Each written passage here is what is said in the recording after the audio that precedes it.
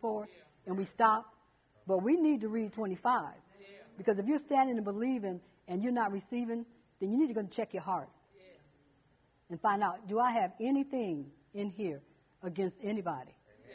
You know, for me, I have purpose in my life. And I think the older I get, the less I care about stuff. Really, it don't matter. You know, because the stuff we're upset about and offended about, it don't matter. If you're still living and breathing, whatever they said or did didn't matter because you're still here.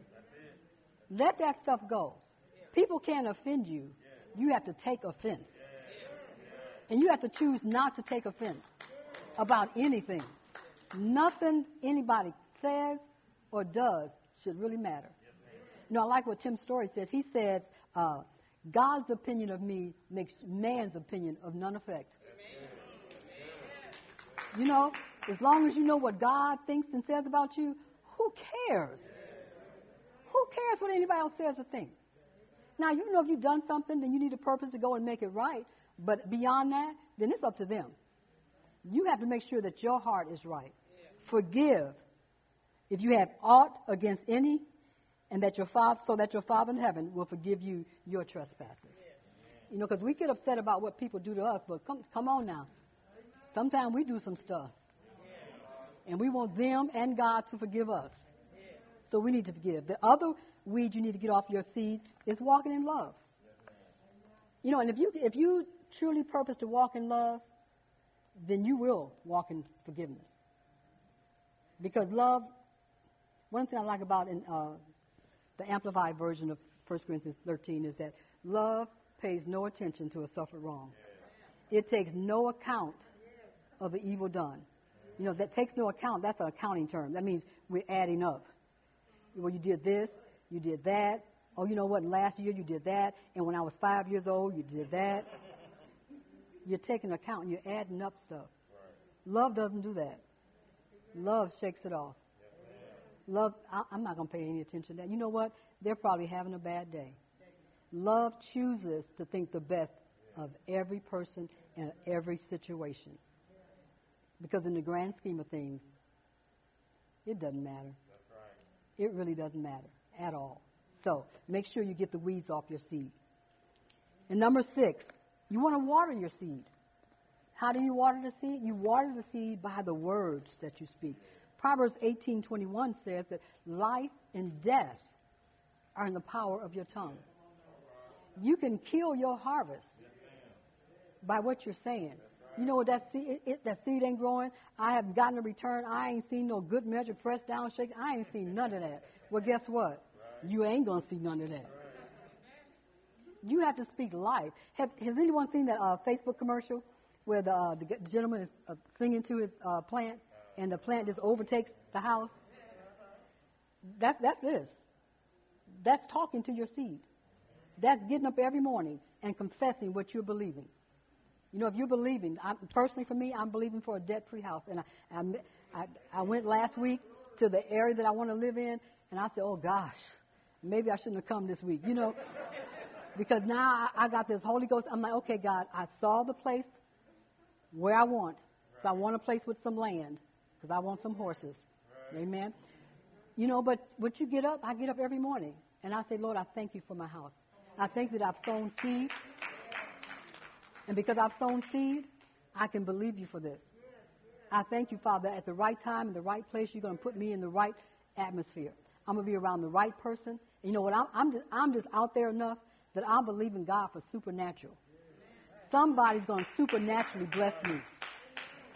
You know, the house that I want, it's faith. It's faith. But I feel like this. I'm 64 years old. When I move into this house, I ain't moving no more. So it might as well be what I want it to be because this is it. Amen? But every morning, get up and confess and thank God. Now, once you pray, you don't want to pray again. Because if you pray again, the first time you prayed in doubt. If you got to pray again, the first time wasn't right. You want to get up and thank God. I thank God for my house. You know, I thank God for my car being paid off. God came through. So get up and speak positive words based upon what you're believing. Whatever it is you're believing. Don't just sow seed. Don't just get the weed off your seed. But do something else. Don't forget about it.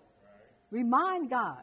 God, I gave. And your word says that if I would give, it would be given unto me, good measure, pressed down, shaken together, and running over. Will you cause men or women, And I'm expecting, God. And every day, get up and say, God, I'm expecting something good to happen today. Don't get up. I hate to get up. I got to go to work. No, God, something good.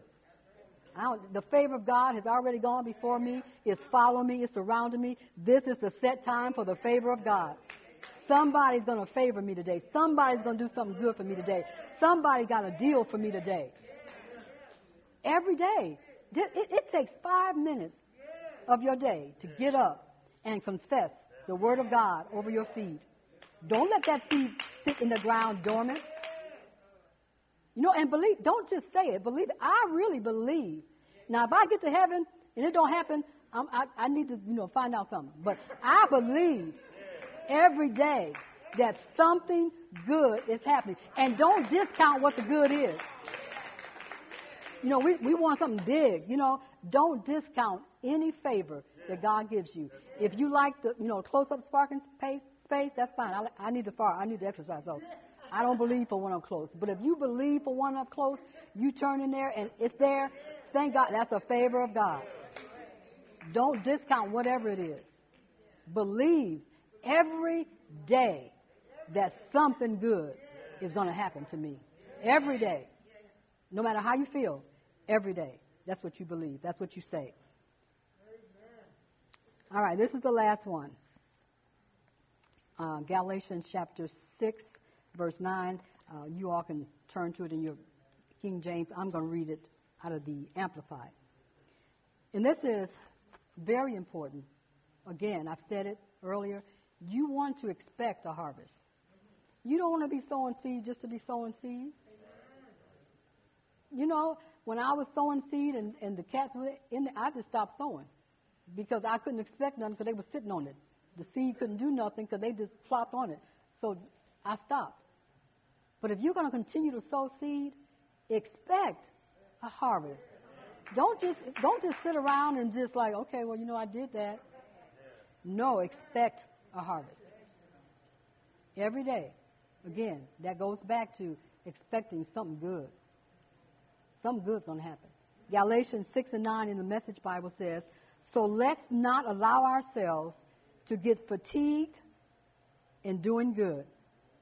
At the right time, we will harvest a good crop. Not just a crop, a good crop. You don't want just any crop. You want a good one. You want your fields to be overflowing. Amen? At the right time, we will harvest a good crop if we don't give up, if we don't faint, and if we don't quit. Don't become weary in well-doing. Don't think that your seed's not working. The Word of God is working. It's working behind the scenes, getting stuff ready for you. Hallelujah. Glory to God. Come on, we have to expect a harvest because God is true to His Word. If God said it in His Word, if you can find it in your Word, and I always tell the Bible students, whenever you're standing believing, find you at least 5 places in the Word of God that promise you what you're believing for. And stand on it. Don't give up, don't faint, and don't quit. Expect a harvest because in due season, if you don't faint, if you don't quit, and you don't give up, you're going to have a harvest. Amen? You will. If you reap, according to what I just showed you here, if you reap, if you sow with the right heart, God's priority, we need to make sure that we are kingdom-minded. Yeah, if we sow, we will reap, but we need to sow for the purpose of advancing and furthering the kingdom of God. That's your purpose for sowing. And because you're doing that, God's going to make sure that it comes back to you. And God's going to do some things for you that you probably don't even know right now that you need Him to do. Remember, there's no God like Jehovah. There's no God like Him. Actually, there is no other God. They may think they are God, but we serve the true and the living God. And He's a promise keeper. He's a covenant keeper. He's going to keep His word. Hallelujah. He's going to keep his word to 1,000 generations. He's going to bless you and your children and your children's children. Hallelujah. God is faithful. God is true. He's not a man that he should lie, nor the son of man that he should repent. If he said it, he'll do it. If he spoke it, he's going to make it good. All you have to do is stand. Stand. And having done all to stand, stand. Hallelujah. Glory to God. Amen. Glory, glory, glory. Hallelujah. Don't make me preach. Because I feel it coming on. Amen. All right. If you all are giving today, you can make your check.